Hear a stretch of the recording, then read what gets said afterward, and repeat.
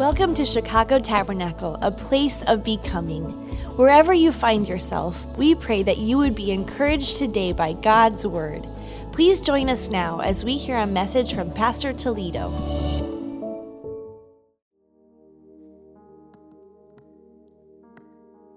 Good morning, church family.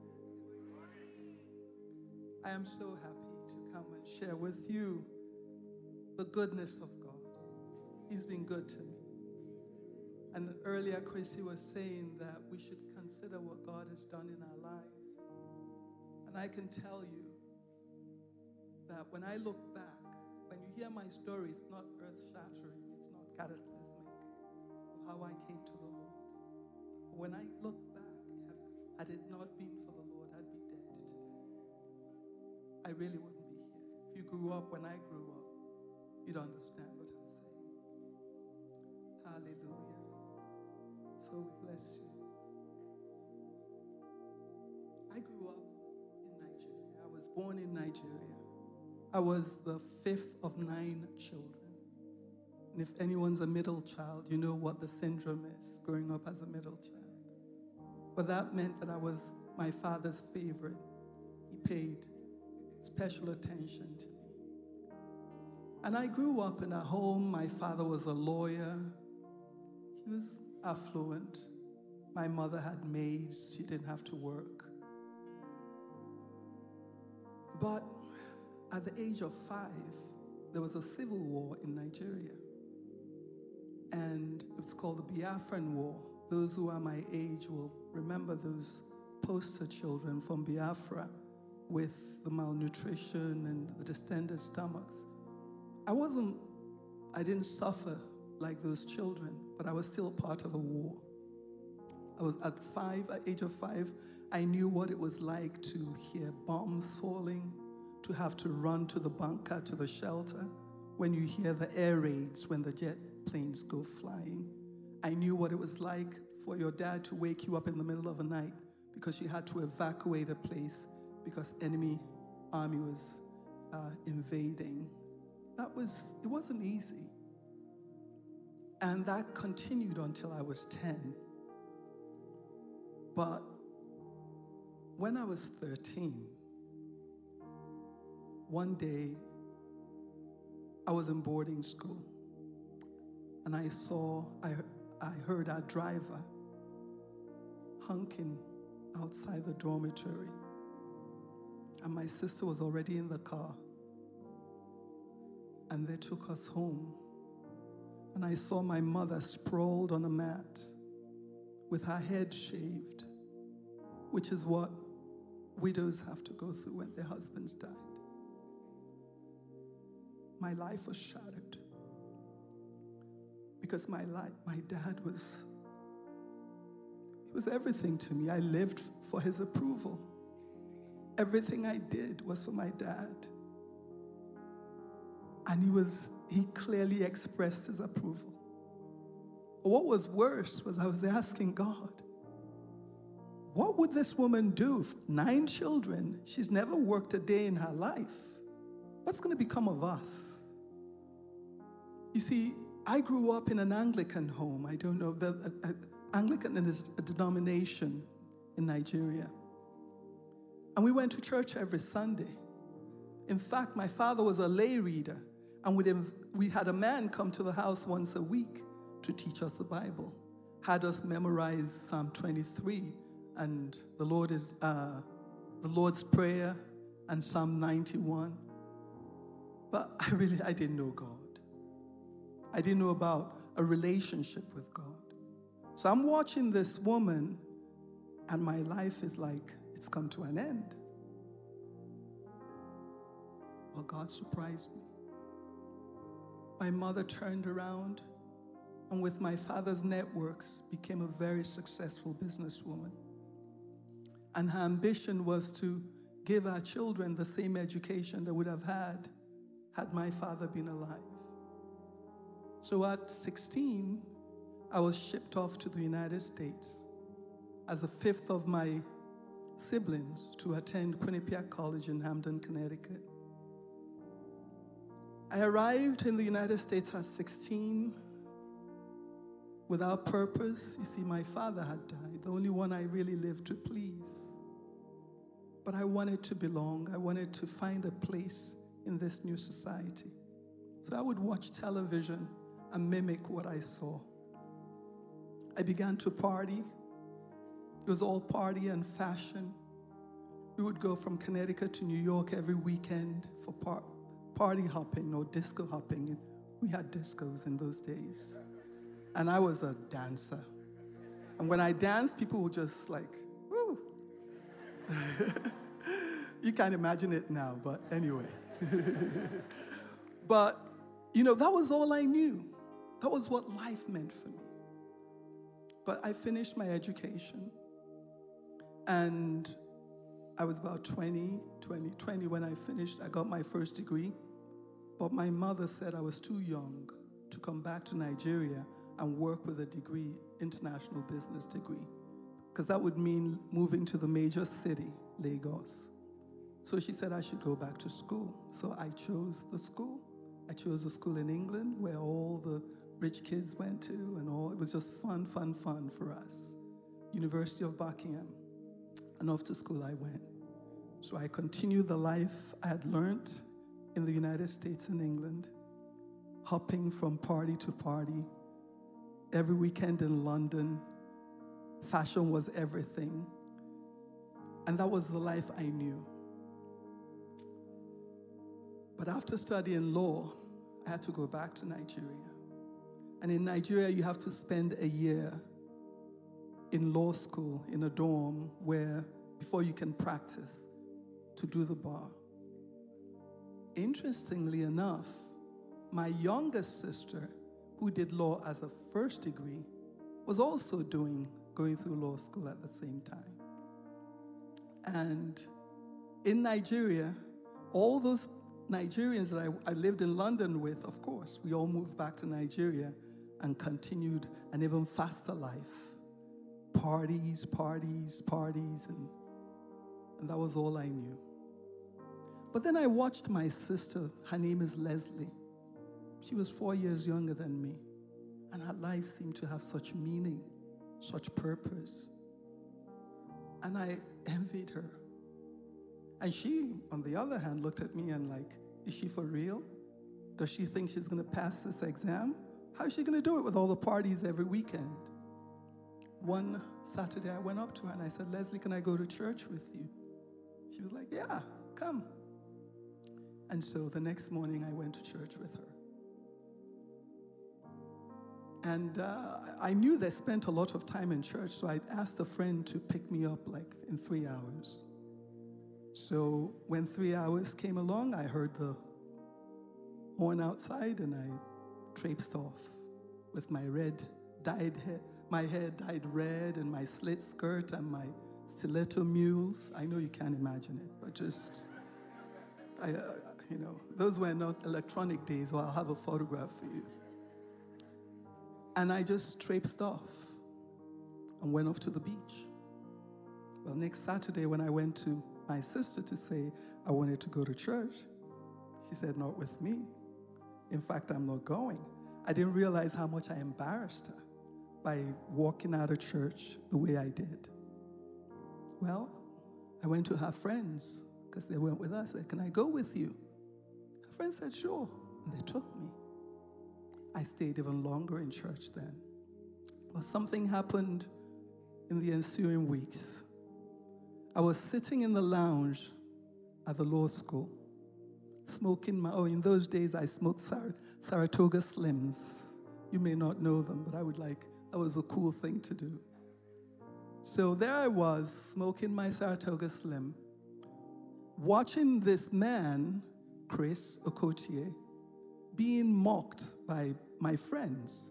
He was preaching the gospel to them, and they were making fun of him. So I just walked up to him. I said, don't bother with him. Preach to me. Really, what I was trying to do is teach him a lesson. And he nearly fell off because he didn't even know that I was going to church. And he began to preach to me. And he prayed for me. And I thanked him. And I walked away. What I didn't know was that at that point, I encountered the Lord. I didn't know that such a simple prayer could have such an effect. When I would read the Bible, it would make sense. The things that I used to love to do, they just didn't make sense anymore. I didn't find any joy when I went partying. When I would finish a meal, I had to have my Slim. But this time, when I would smoke it, it just made no sense, and I stopped it. You see, God drew me with His cord of love. That's how our journey began. I remember I would go back to that same church, and every time they made an altar call, I came back to accept my Jesus over and over again. And then one day, after the prayer, they asked people who had accepted the Lord to come to a side room, and I went with them. And the person there began to pray for us to receive the baptism of the Holy Spirit. Now, what I knew of the Holy Spirit was my sister's friends who walked around speaking in tongues, and they'd enter the elevator, one of them would say, "Hallelujah, Jesus, Harabasota." That's what I knew. So when they began to talk about that, I just turned to leave. That same man, Chris Okotie, he saw me and he came and met me. He took the Bible and he said, "Do you believe the Bible?" Of course, I grew up Anglican. I was taught that the Bible was true. So he began to show me chapter after chapter where people receive the Holy Spirit. Then he asked me, "Do you believe the Bible?" And then he prayed for me, and the Lord filled me. My life was never the same again. The church announced that they were going to the United States for a conference, and a Christian conference. And I wanted to go with them. I did go.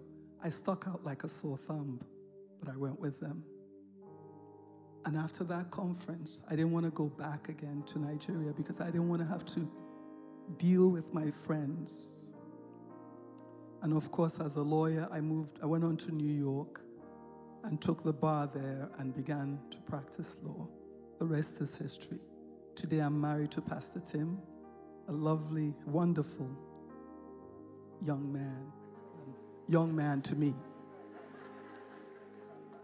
And it's,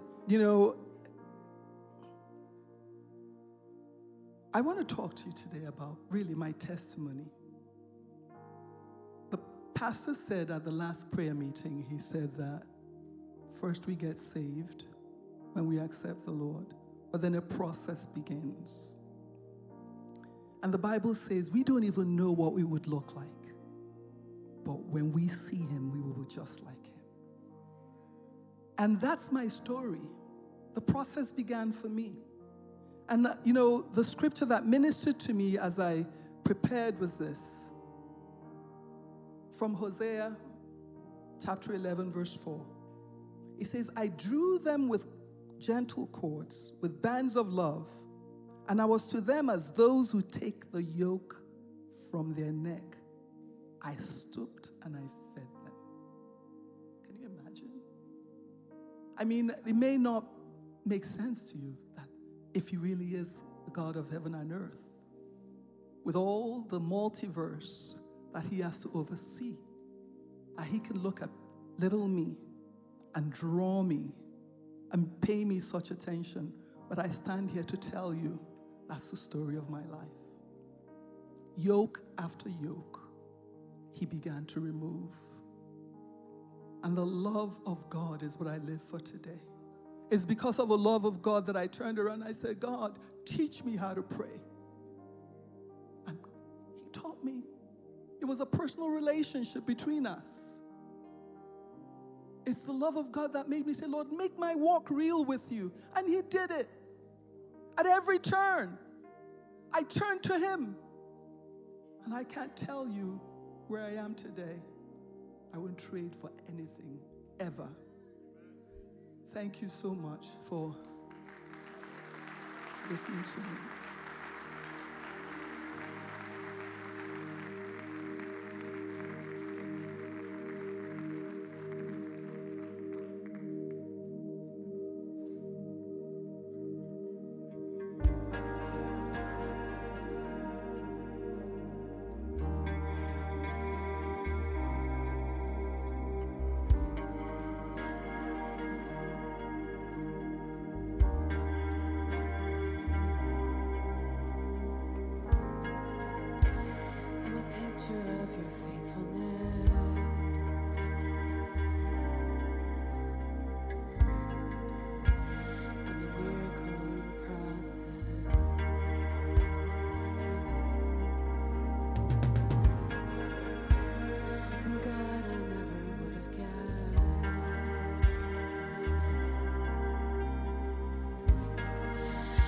You were working in the darkness.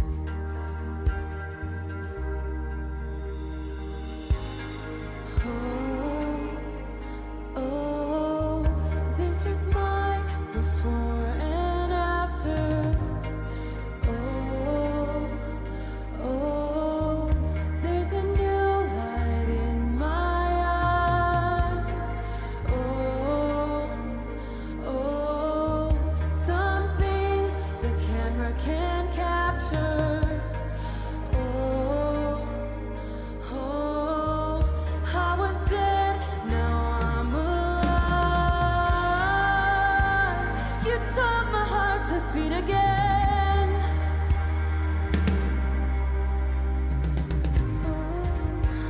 When everything felt lifeless,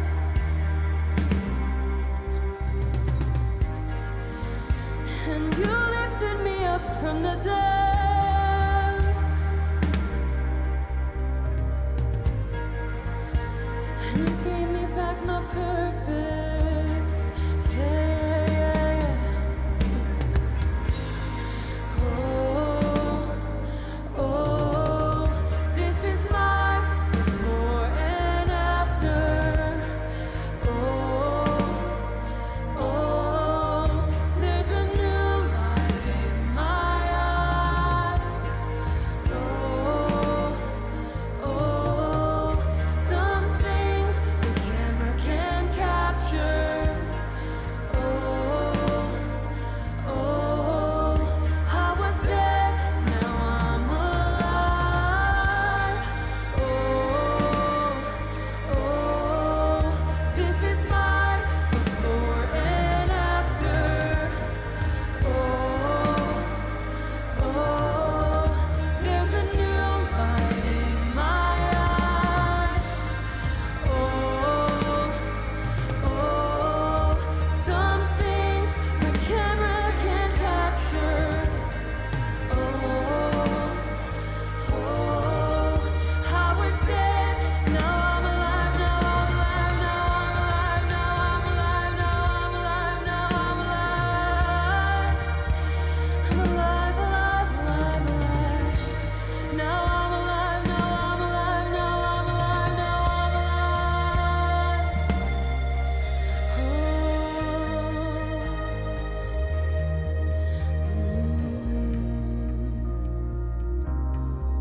From death to life.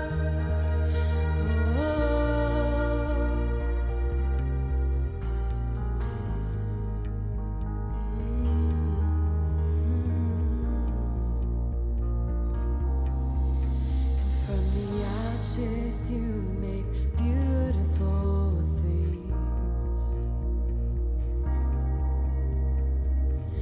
I know 'cause you did it in me.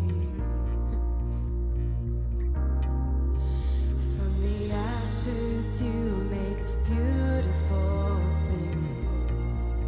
Yes, you do, God. And I know 'cause you did it in me. From the ashes you make beautiful things. Oh, I know 'cause you did it in me. From the ashes you make beautiful things. I know 'cause you did it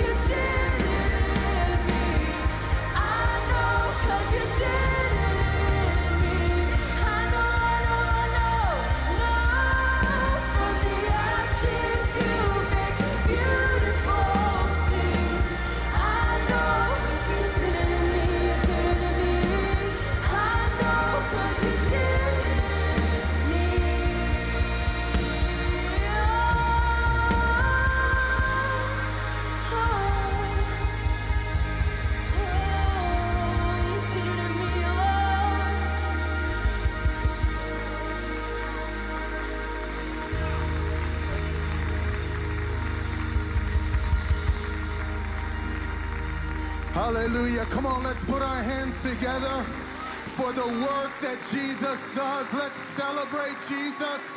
He's worthy. He's worthy. Hallelujah. Blessed be your name, oh God. Hallelujah. Amen. Praise the Lord. What a beautiful song and what a beautiful testimony.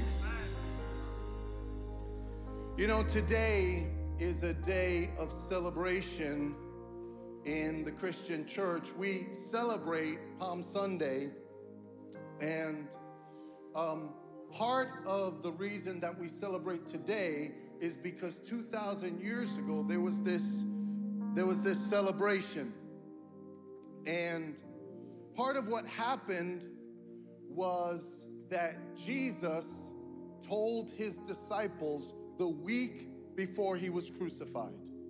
Jesus told his disciples, listen, I want you to go and just walk down a couple blocks, and you're gonna see a couple donkeys there. Get the donkeys, bring them here. And if they ask you, what are you doing taking those donkeys? Say, the master needs them, we'll send them back to you. That's exactly the way it went. They brought the donkeys, and then they put cloaks on the donkeys, and Jesus sat on the donkey. And then he went in, and when he went in, a big celebration started.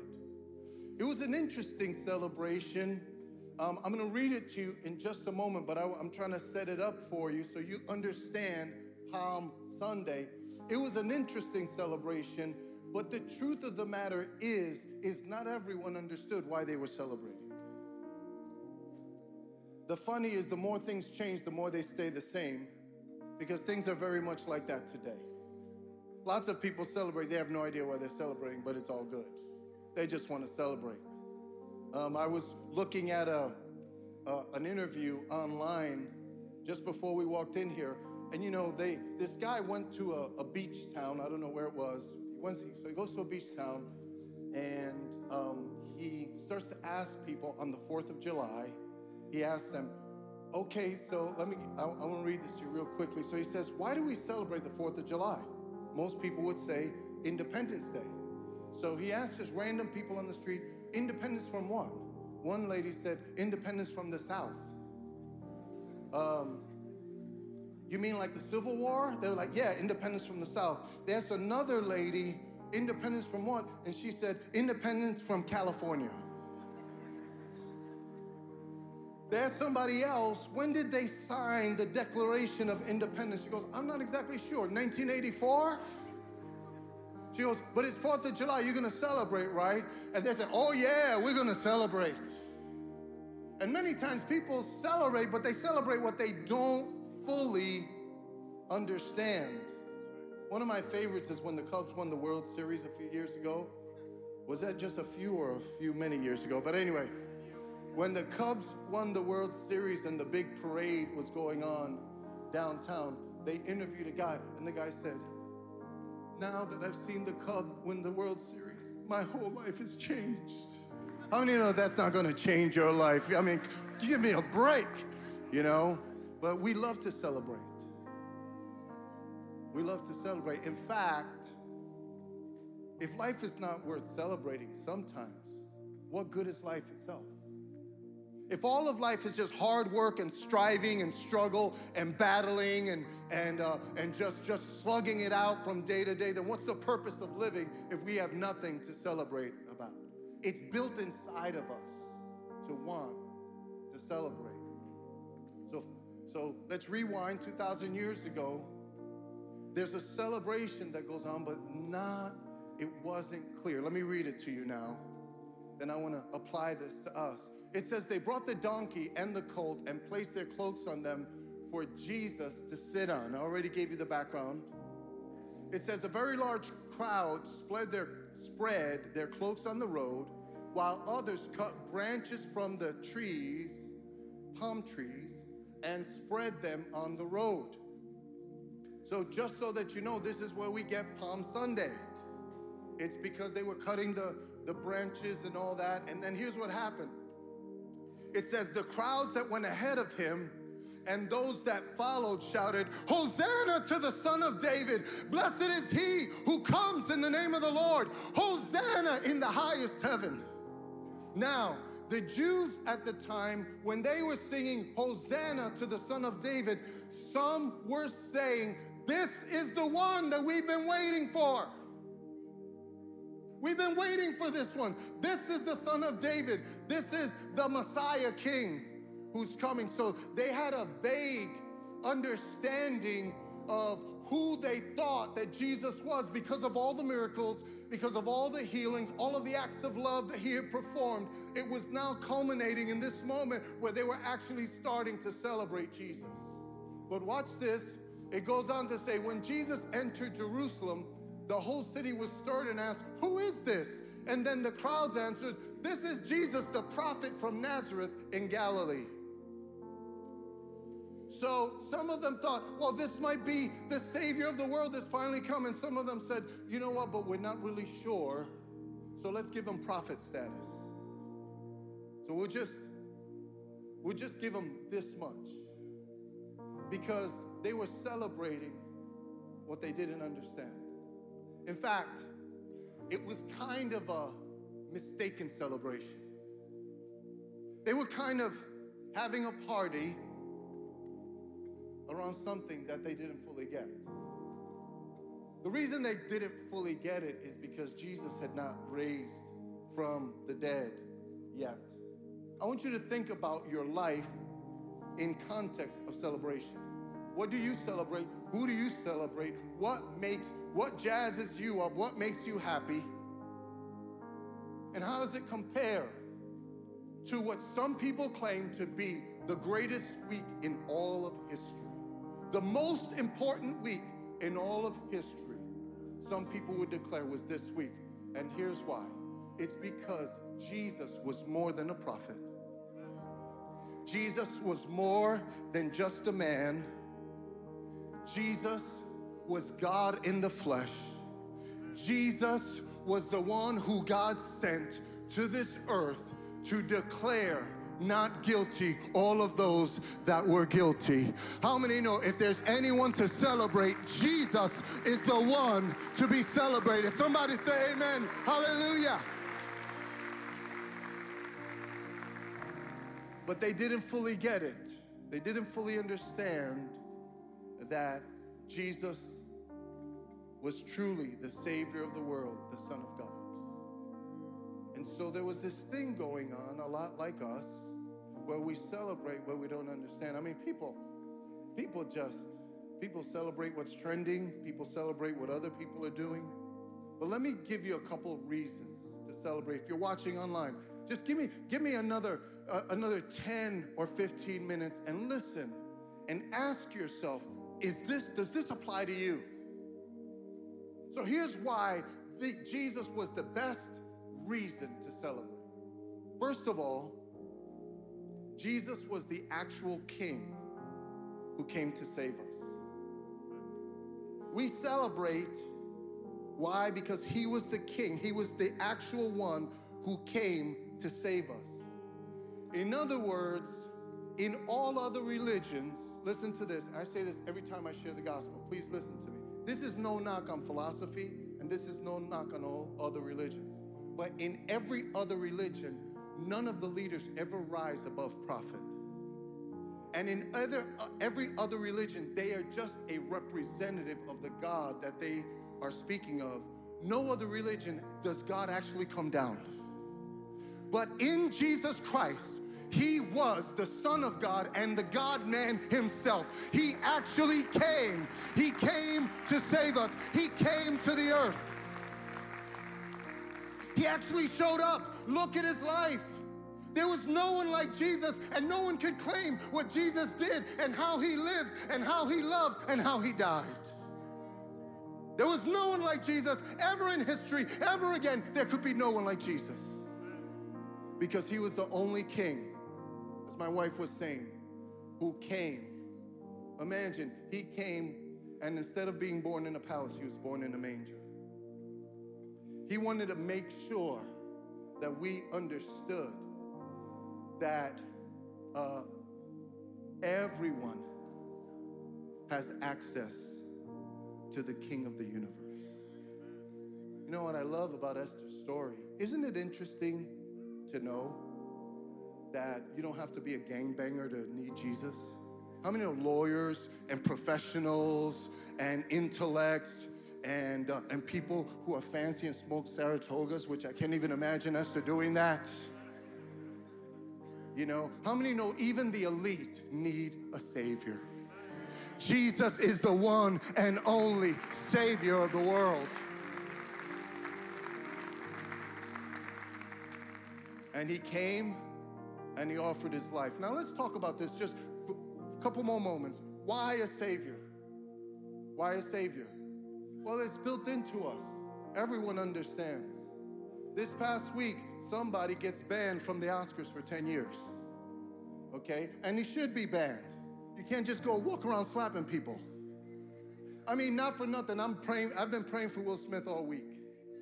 You know why I've been praying for him? Because when I look at what happened, I think, oh snap, here's a guy joking about his wife, right? He's joking about his wife.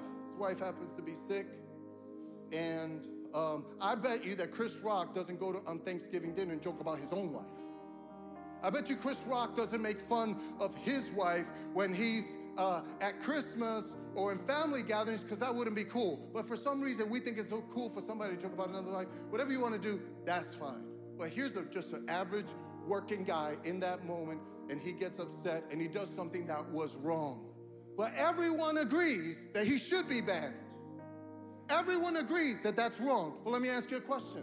If it's right for Will Smith to be banned from the Oscars, okay, what about being banned from eternity? If it's right for him to get blocked from the Oscars, what about you and I going to heaven? Are we good enough? Are we perfect enough to go to heaven? Or have we fallen? Are we all like Will Smith? Do we all mess up? Do we all fail? Do we all have ugly things in our record? Oh, now he's just messing with stuff. All have sinned and fallen short of the glory of God. So if we say yes to that, then we have to open our eyes that we will all stand before God. And what will you do if you don't have a Savior? That's why Jesus came. He came to save us. He came to pay the price that the guilty would be declared not guilty. You mean I get to go to heaven because Al Toledo's good? Al Toledo's just not good enough. No one is good enough. All have sinned. We all fail in many ways. By the way, God looks more just at your deeds. He looks at your heart. He judges at such a higher level. And I am shocked at the outcry. I'm not saying it's right. It's wrong to say, yo, you got to ban this guy. Absolutely. But what about the bigger ban? Well, I don't like you saying that God is the judge. Well, guess what? He is a judge. God is a judge, but here's the thing. He's different. Because he loved us so much that here's what he said. He said, I'm going to take one person that I love, my only son, and I'm going to have him be declared guilty for the whole world that I deeply love,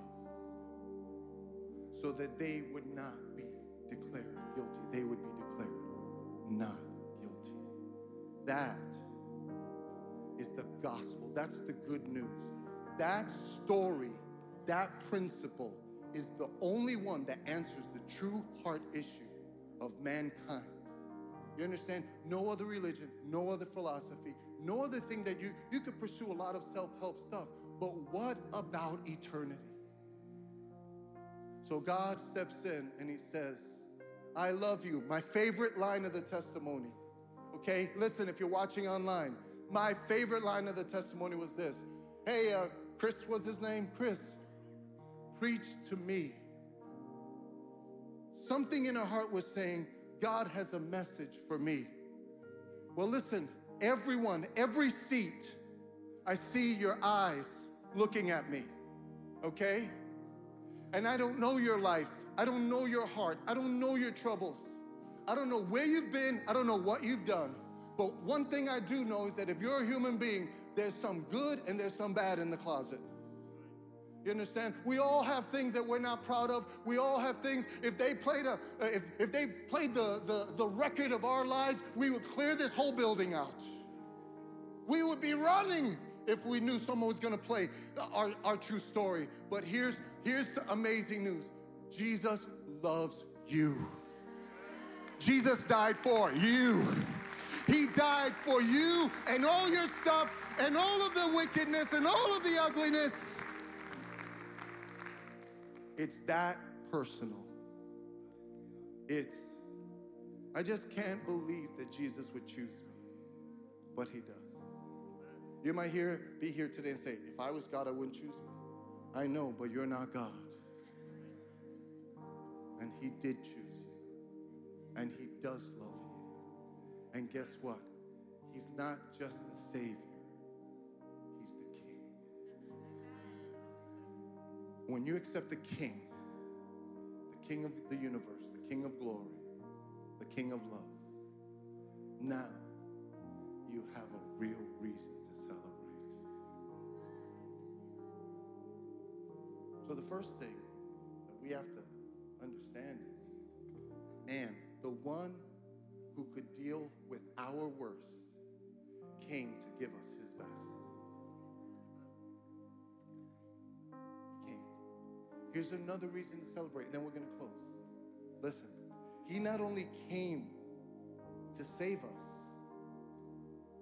but he came to make our lives better.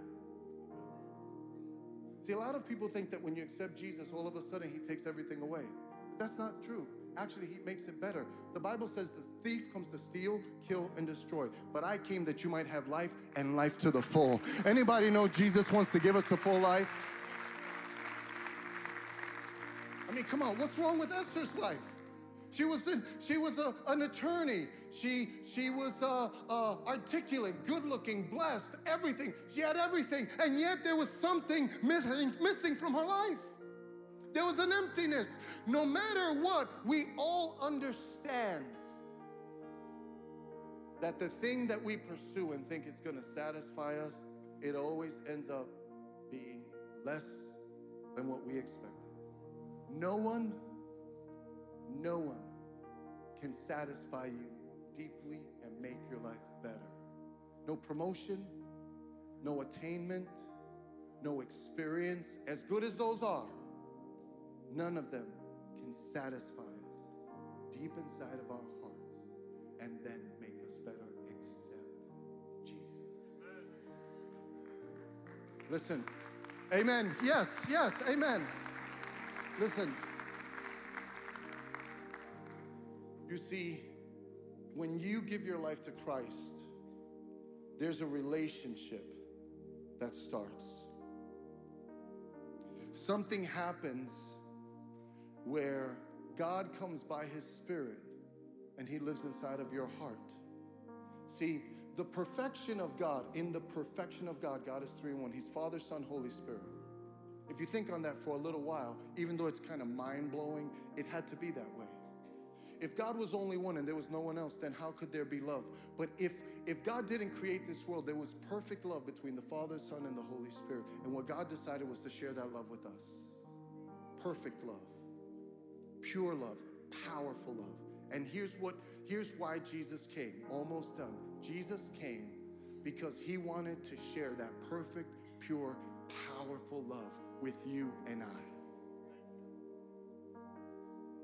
How does he do it? We invite the Lord into our hearts, and by his Spirit, he doesn't just become a coach. He doesn't become a mentor. He actually moves in. What would your life be like if Jesus moved in? How many know Jesus wants to move in? He wants to move in. When Jesus moves in, he makes everything better. So you and I battle with things that we can't change, we can't help, we can't alter, and yet when Jesus moves in, he makes everything better. All of a sudden, she was like driven to smoke the Saratos. All of a sudden, I don't want to do that anymore. Why? Because Jesus moved in. The things that she used to love to do that were not godly, not good for her. Maybe you're here. There are things that you like to do that they're not good, they're not godly, they're not helpful to your life, but yet you feel driven to do them. Well, when Jesus moves in, he makes everything better. See, grace is God doing for you what you could never do for yourself. What happened? Why are you different? I don't know. I gave my life to Jesus and I'm changed. And every day I'm changing and changing and changing. Jesus on the inside, working on the outside. That's all I could say.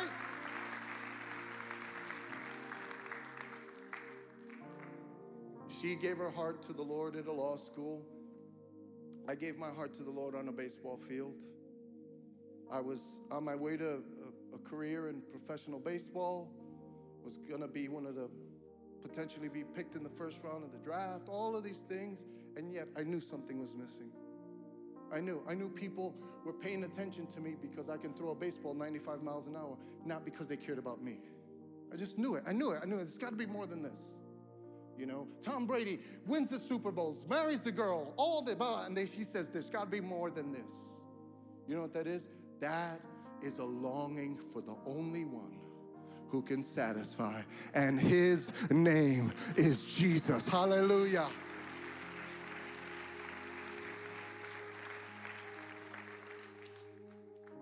So my question to you today is, have you had the moment?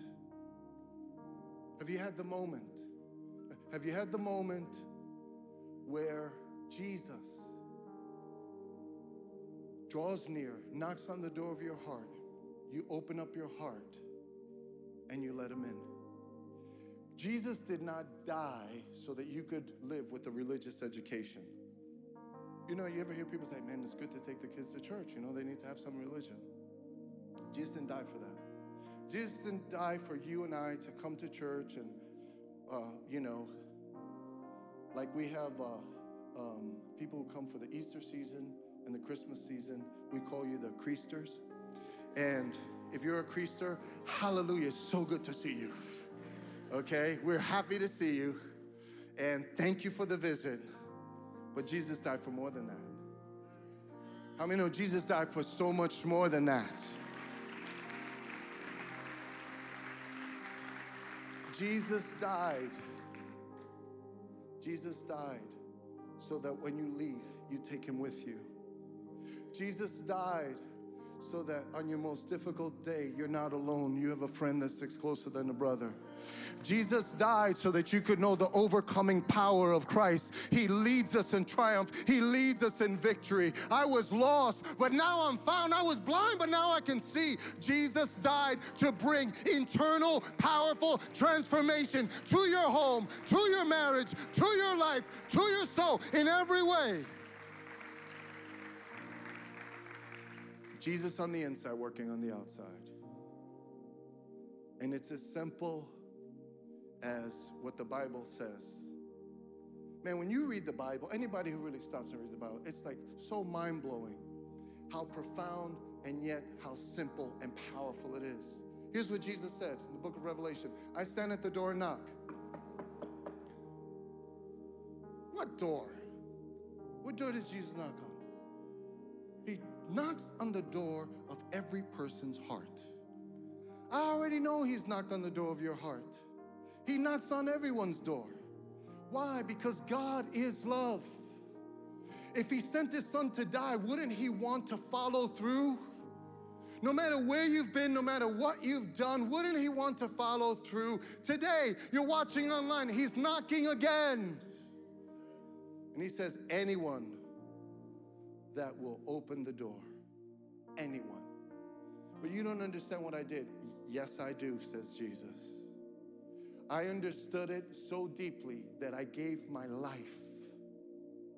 I gave my life and shed my blood for the very thing that you think blocks our relationship. There's no block. Just open up the door. There's no dirt. There's no dirt in your life that the blood of Jesus can't cleanse.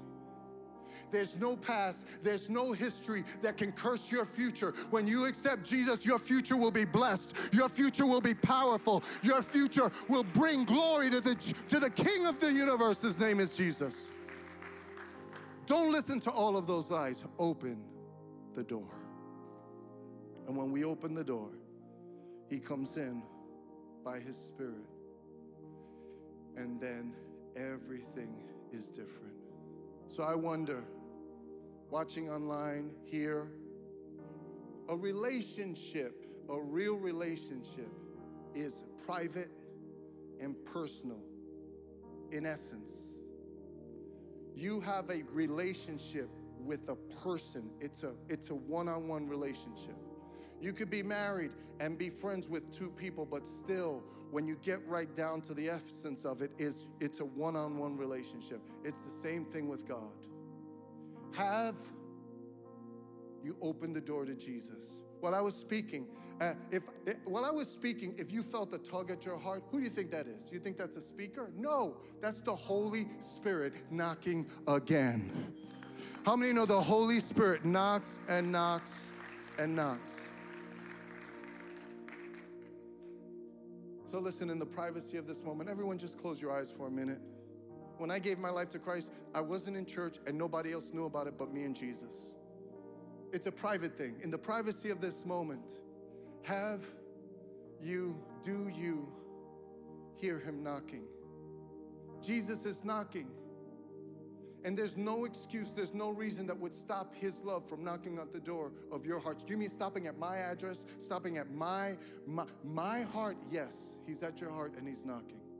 And he says, anyone that will open the door, I will come in and I'll sup with him. I'll be with them forever. An eternal friendship forever and ever. An eternal relationship forever and ever. And as I'm talking to you, are you here today and you could say, I may have grown up in church, I may have even learned Bible verses like Esther, but I never had that moment in time when he knocked and I opened. And I started my own relationship, not a religion, a relationship with Jesus, the King of Glory. And if that's you, it's as simple as a prayer. It's as simple as you saying, Jesus, I need you. Come into my heart, save me. Change me. And what I would like to do is lead you in that prayer. It's a moment in time that you get to remember. I remember, everyone remembers. I remember the first day I met my wife, and I remember the first day that Susie came into the world, and Annie and Tommy. We remember those days. And this is a day to remember. If that's you, in the privacy of this moment, you want to open the door and invite Jesus in. I would love to lead you in the prayer. So just raise your hand. Come on, anyone here, the Spirit of God is, thank you. Thank you. If you feel like Jesus is knocking at the door of your heart, thank you. Come on. If Jesus is knocking at the door of your heart, you want to let him in, open the door, just raise your hand because I want to lead you in prayer. Hallelujah. I want to wait because I know the Holy Spirit. Thank you. Hands are going up all over the building. Come on, raise them high. Nobody's looking at you. Thank you. Hallelujah. Hallelujah. Praise be to the living God. Come on, I'm going to wait just a few more moments. Don't be afraid. This is the most important moment, the most important decision, the greatest relationship. One more minute. Anyone else, just raise your hand if you want to accept Jesus as your Lord and Savior. Thank you. More hands have gone up. Blessed be the name of the Lord. Now, here's what we're going to have you do. Go ahead and put your hands down. It's as simple as a prayer. I'm going to lead you in that prayer. I'm going to help you. You see the way that guy helped Esther? After that, Esther had her own prayer life, her own relationship. But the first time someone helped her to invite Jesus in, that's what I'm going to do. So everyone in the building, online, if as I was talking, he was knocking, raise your hand online, no matter where you are right now. Raise your hand to accept Jesus. And then come on, let's all say this prayer. Everyone repeat after me. Lord Jesus,